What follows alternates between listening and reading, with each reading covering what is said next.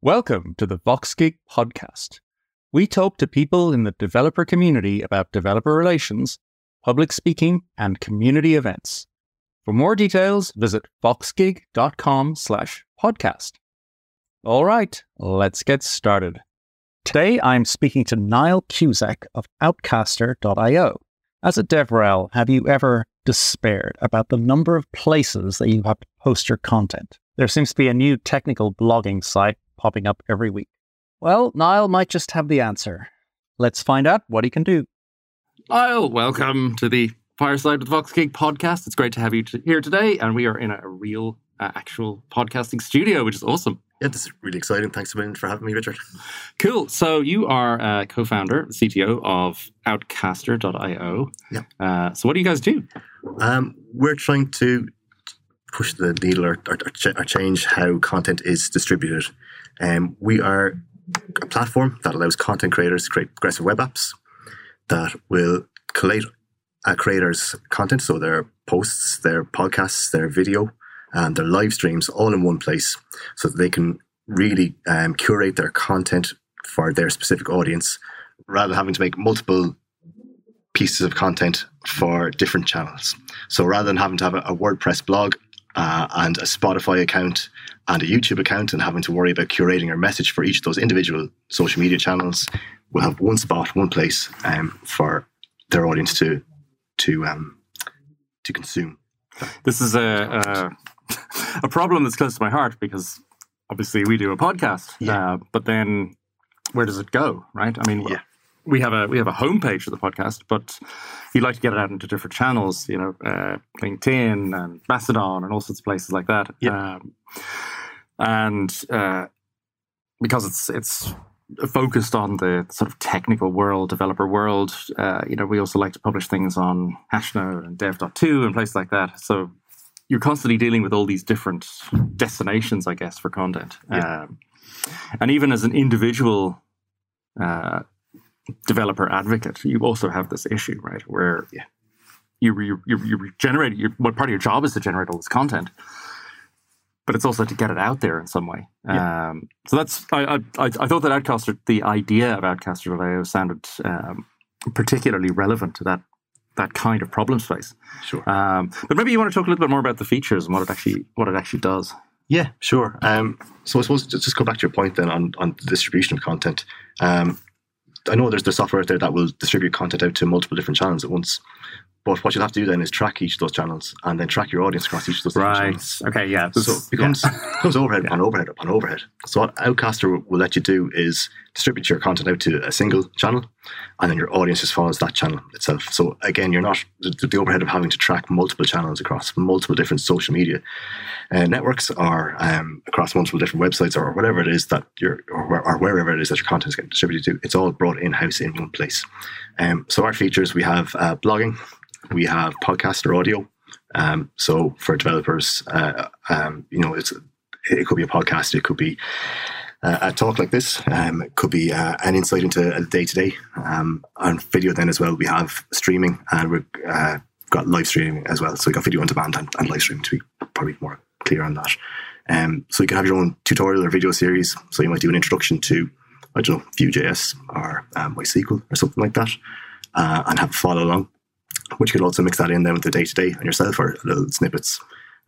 So I personally work in the world of PHP and Laravel, and there's a site called Laracast, which is brilliant for follow-along courses, but then I have to go to a different place to look at a guy called Aaron Francis. He's a really good guy in the space. He does an awful lot of work with PlanetScale, and he does a great series on MySQL itself, on the basics, the introduction, but also on indexing and caching, and then the little bits and pieces he's picked up over the years as well. So that's multiple distributed in multiple different places, but those guys all work in the same space, so they could come together and create a single app and have it all in one, and it's fully subscribable too on a monthly or series-based or an annual basis as well. Yeah, and in particular, this idea of being able to measure the content in all these different forums is particularly interesting. I mean, I have to admit, to my shame, that we still track things with spreadsheets. Nothing wrong with it. But I was at DevRel Con recently, hosted in London. It's one of the conferences for developer advocates. Yeah. And a company called Sneak, SNYK, they do security stuff. Their team was talking about how they measure all of their developer relations content. Yeah. And it was a very sophisticated measurement system. And I go to the DevRelCon website and have a look if you're interested. But it pretty much all came down to a lot of scripts that they'd written, a lot of automation that they created in-house, a lot of spreadsheets. Yeah. So they in-house kind of built a whole bunch of stuff to bring all the measurement together in one place, right? Yeah. It sounds like that's the problem you're trying to solve for content creators. There is that. There's the overhead of the admin of tracking each individual channels and responding to different cultures within those different channels themselves. But also, we have analytics that will give you instant access to that, all those measurements in similar ways, but with none of the heavy lifting involved of having to update scripts or adjust them as those different media channels adjust themselves. It will grow with your content and with the platform as it grows itself. Yeah. So one question I have is why now? Why is it happening now? You had previously worked with a startup, I noticed a couple of years back, that was integrating with Facebook, and all that sort of stuff. And it seemed for a time like Facebook was the only place to be. Yeah. So why is everything sort of fracturing now? Well, people's attitude towards consuming content has changed an awful lot in the last couple of years. So the advent of things like Netflix, Disney Plus, all those very high level streaming services. Then you've got places like Substack. You've got your WordPress blogs. There's just it's almost like the fragmentation that happened within the Android market for a front-end developer an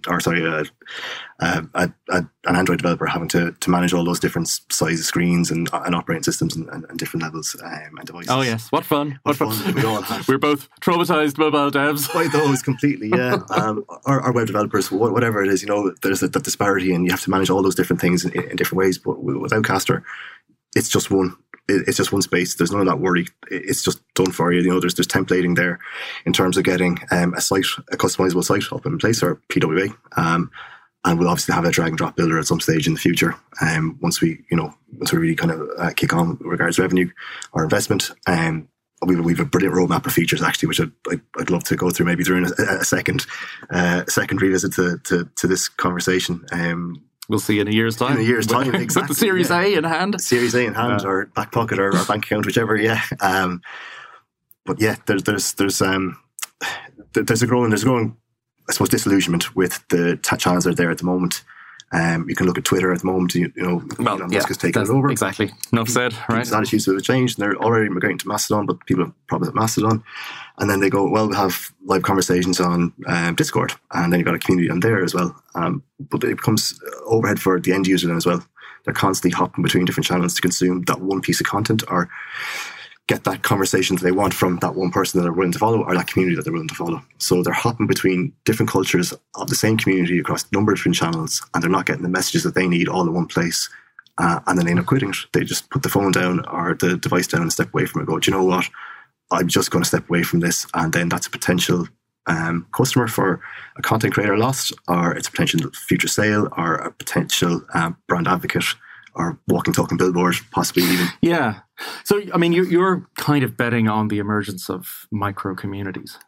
Exactly, yeah. Communities everywhere, actually, to quote Andy Piper, who's the sort of head of DevRel at Mastodon. Yeah. I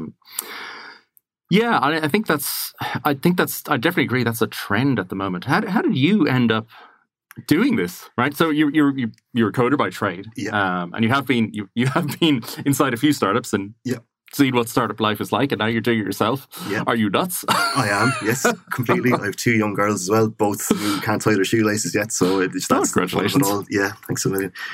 So you're juggling that, and you're juggling the stress and strain of a startup and trying to get it up off the ground. And it's a difficult space to try and get up off the ground in, because there's so many big players in the space. And then some people then as well, so some content creators will have their established communities, and there's a worry that when they leave their platform to come to a new platform, they'll lose a percentage of their audience, and they will. Well, that happened to Joe Rogan, right? I mean, he did who did he move to? He moved off the sort of public podcasting space onto Spotify, wasn't he? Yeah. And he did lose audience. Yeah. We estimate around 20% of your audience will definitely be lost. Right. And then it swings, up or downwards from that. Well, here's the question, and it's something that we struggle with in communities that we run and help run, because a lot of senior management in technology companies would tend to fixate a little bit on top line numbers. Yeah. Like, how many actual listeners do you have to your podcast? Yes. How many people have actually turned up to your online event or whatever? Yeah. And it's a source of continuous frustration in the developer relations community, because the quality of the audience matters a lot more. Yeah. Right? Because that level of engagement is what ultimately leads to people using your API or whatever. It's easy to write listicles and get 10,000 views, but that audience isn't of much use. Yeah. So, I mean, are you going to? I know you said you would do metrics. So, just from a personal angle, are you going to deal with understanding the quality of the audience as well? Yeah. You know, like, are they coming back every week or month or whatever? Yeah. Well, we actually have the analytics working, and that was, during the initial discussions of, the key features for the platform, that was something I pushed for hard, because if you can't measure it, you don't know how well you're doing. Yes. So, that for us internally is a metric that we needed, but also for the content creators themselves. So they get access to that information, or a subset of it at least, rather than overwhelm them once they're looking at their dashboard. So we see that once people come onto the Outcaster platform, about 95% of them engage with installing the Progressive Web app as an app on their phone, and then comeback rate is close to 100%. They've subscribed, so they're paying their monthly or annual fee, so they're committed to getting the content. Yeah. And it's usually an area of interest that they have a specific interest in. So it's not like they're hopping on to Netflix at the end of the night and just sticking something on for brain food. To make the starts chewing them for the brain. It's they're logging on because they have a specific interest that they want to engage with, and they need to engage with possibly in their professional life or personal life. So that the need for a metric, it's great. It's essential. You can see what people are looking at. You can see how long they're listening to it for or viewing it for.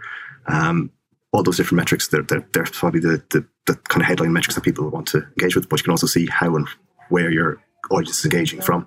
So we use Matomo, which was PWIC originally. It's all GDPR compliant, which is very important nowadays. Very. Yeah, absolutely. So we can pull out whatever metrics people need and want around individual posts, your listenership on your audio, your viewership on your VOD, and then I'm actually working on integrating live stream at the minute, so we'll have those figures then as well. Awesome. The other group that I think this would be interesting to, and of which I am one, is open source maintainers. Yeah. Have you ever seen the XKCD cartoon where it's like the stack of open source, so the stack of enterprise software platforms, and there's one tiny little pillar, which is like some guy in Wisconsin. Wisconsin, yeah. Who's only been doing it for maybe it's Ohio, I don't know. Yeah. But it's just one guy in his bedroom building this incredibly important piece of the fundamental stack of software. Yeah. So I have a framework. It's up on GitHub, microservices framework. It's been around for about 11 years. It's picked up a load of plugins over. If you just hang around for 11 years, you get a load of plugins. Yeah. Some of which we maintain ourselves, some of which are maintained by third parties. Yeah. So that means I care about 150 repos on GitHub. Yeah. And GitHub does nothing for me. Yeah. To help issues all over the place. And you try all sorts of strategies like deleting old issues and trying to categorize everyone. And then you turn up in a repo and somebody had posted a question 6 months old, and you're like, oh my God, I put that person down. Yeah. And any of the content around it is just scattered all over the place. Yeah. Blog posts, random conference talks, all that sort of stuff. It feels like that's a probably niche group, but it feels like that's a group that Outcaster would be useful for, right? Because you do have there's a lot of open source, and a lot of it is actually just small, focused communities, not millions of users. Yeah, absolutely. I suppose a lot of people think open source is free, and it just happens and it appears in front of you as well. But open source needs funding too. Yeah.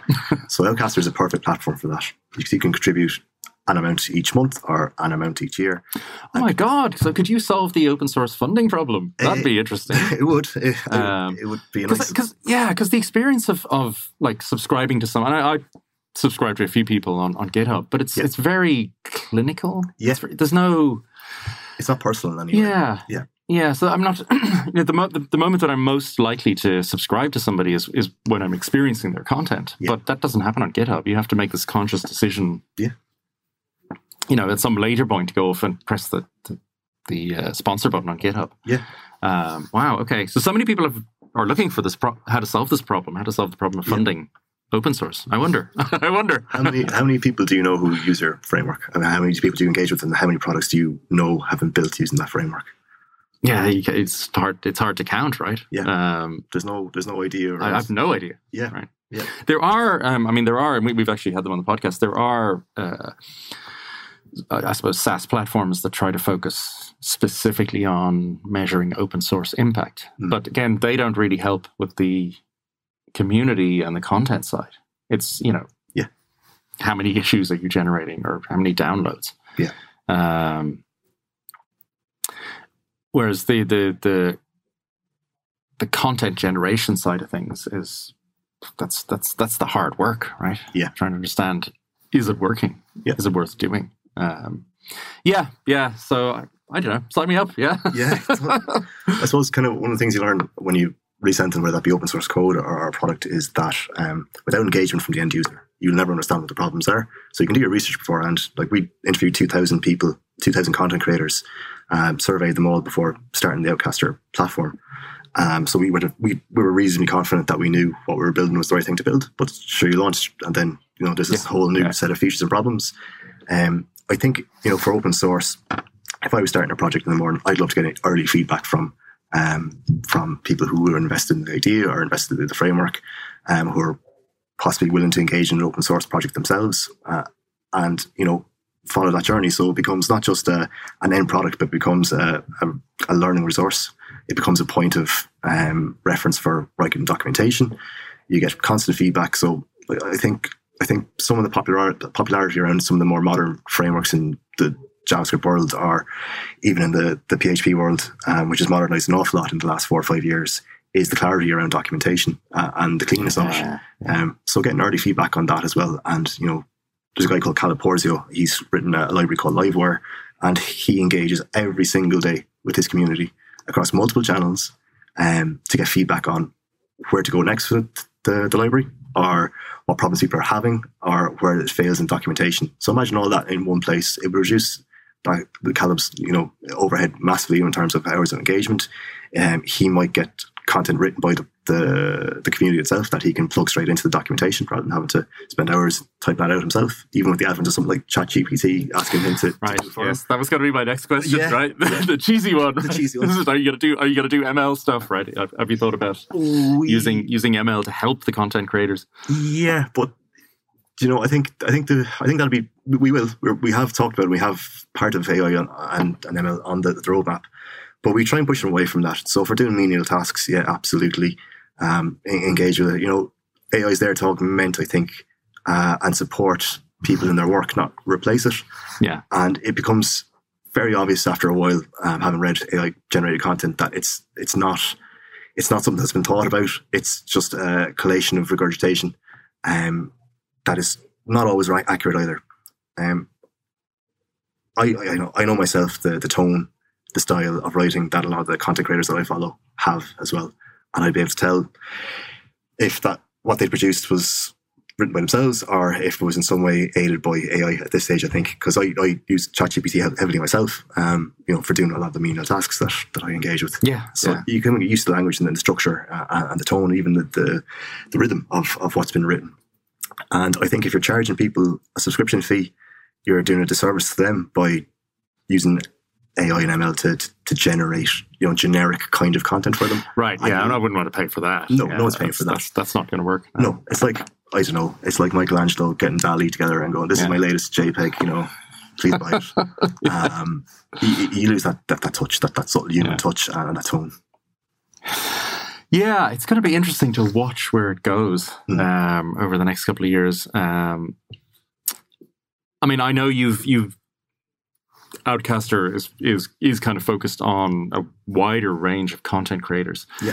I believe you're tapping into Ireland's biggest crochet network. You have a bunch of crochet creators as well. That's also technical, very technical. It is very technical, far more technical than anything I've ever done, I think, to be honest. The first podcast we had was Love Island. Second was on actually on online abuse. It was called Trolled by Ireland's Journalist of the Year, Aoife Moore. She dug into a lot of the problems she experienced online is online abuse, because she's on Twitter, because she's on, of course, right, okay, YouTube, because she's on her own blogging site as well. She was logging on to engage with her community and check her metrics, but then she got an awful lot of abuse as well. Now, presumably Outcaster would be a much safer place, right? Because you don't have to have this general public, exactly, the town square effect, right? Yeah. Presumably that's part of your feature set, that you're going to provide safety mechanisms for creators. It is. Right. You can leave comments on each of the individual posts or podcasts or videos. We're looking at integrating a kind of village of some sort. We're still kind of working out the specifics on that, but a central place for everyone to communicate on. And that could be something as simple as a forum, but we're trying to come up with something a bit richer than that at the minute. But the content creator themselves can moderate that content. And what we're looking to do as well is to engage with AI too. And I suppose this is one of the good uses of AI. It can help with that, right? It's to comprehend the sentiment behind what's been posted in these comments. So we can flag it to a content creator saying, this is a negative comment. Negative comments are fine within themselves, but with abusive or disparaging language, then we can flag that too. Ignore this, or do you want to view this? And also, actually, the users themselves flag it to them before they post. This isn't very nice. Do you sure you want to post this? And again, using certain language could be abusive or foul or whatever. And there is places for that, I suppose, but it's when it's personal and attacking, that's when it becomes a problem, I think, and that's what we're trying to solve as well. Yeah, that's an interesting part of the value proposition. Well, it's an exciting and interesting space. I would encourage you to not forget about developers, because I think the feature set you've described is really interesting, particularly to the underfunded open source maintainer, because we definitely need tools to help manage our communities. Yeah, Niall, thank you so much. Thanks. Best of luck, and come back in a year with the Series A, please. Absolutely. Yeah. We'll talk to you soon. Cheers. Thank you. Take care. Bye. You can find the transcript of this podcast and any links mentioned on our podcast page at voxgeek.com/podcast. Subscribe for weekly editions where we talk to the people who make the developer community work. For even more, read our newsletter. You can subscribe at voxgeek.com/newsletter or follow our Twitter @voxgeek. Thanks for listening. Catch you next time.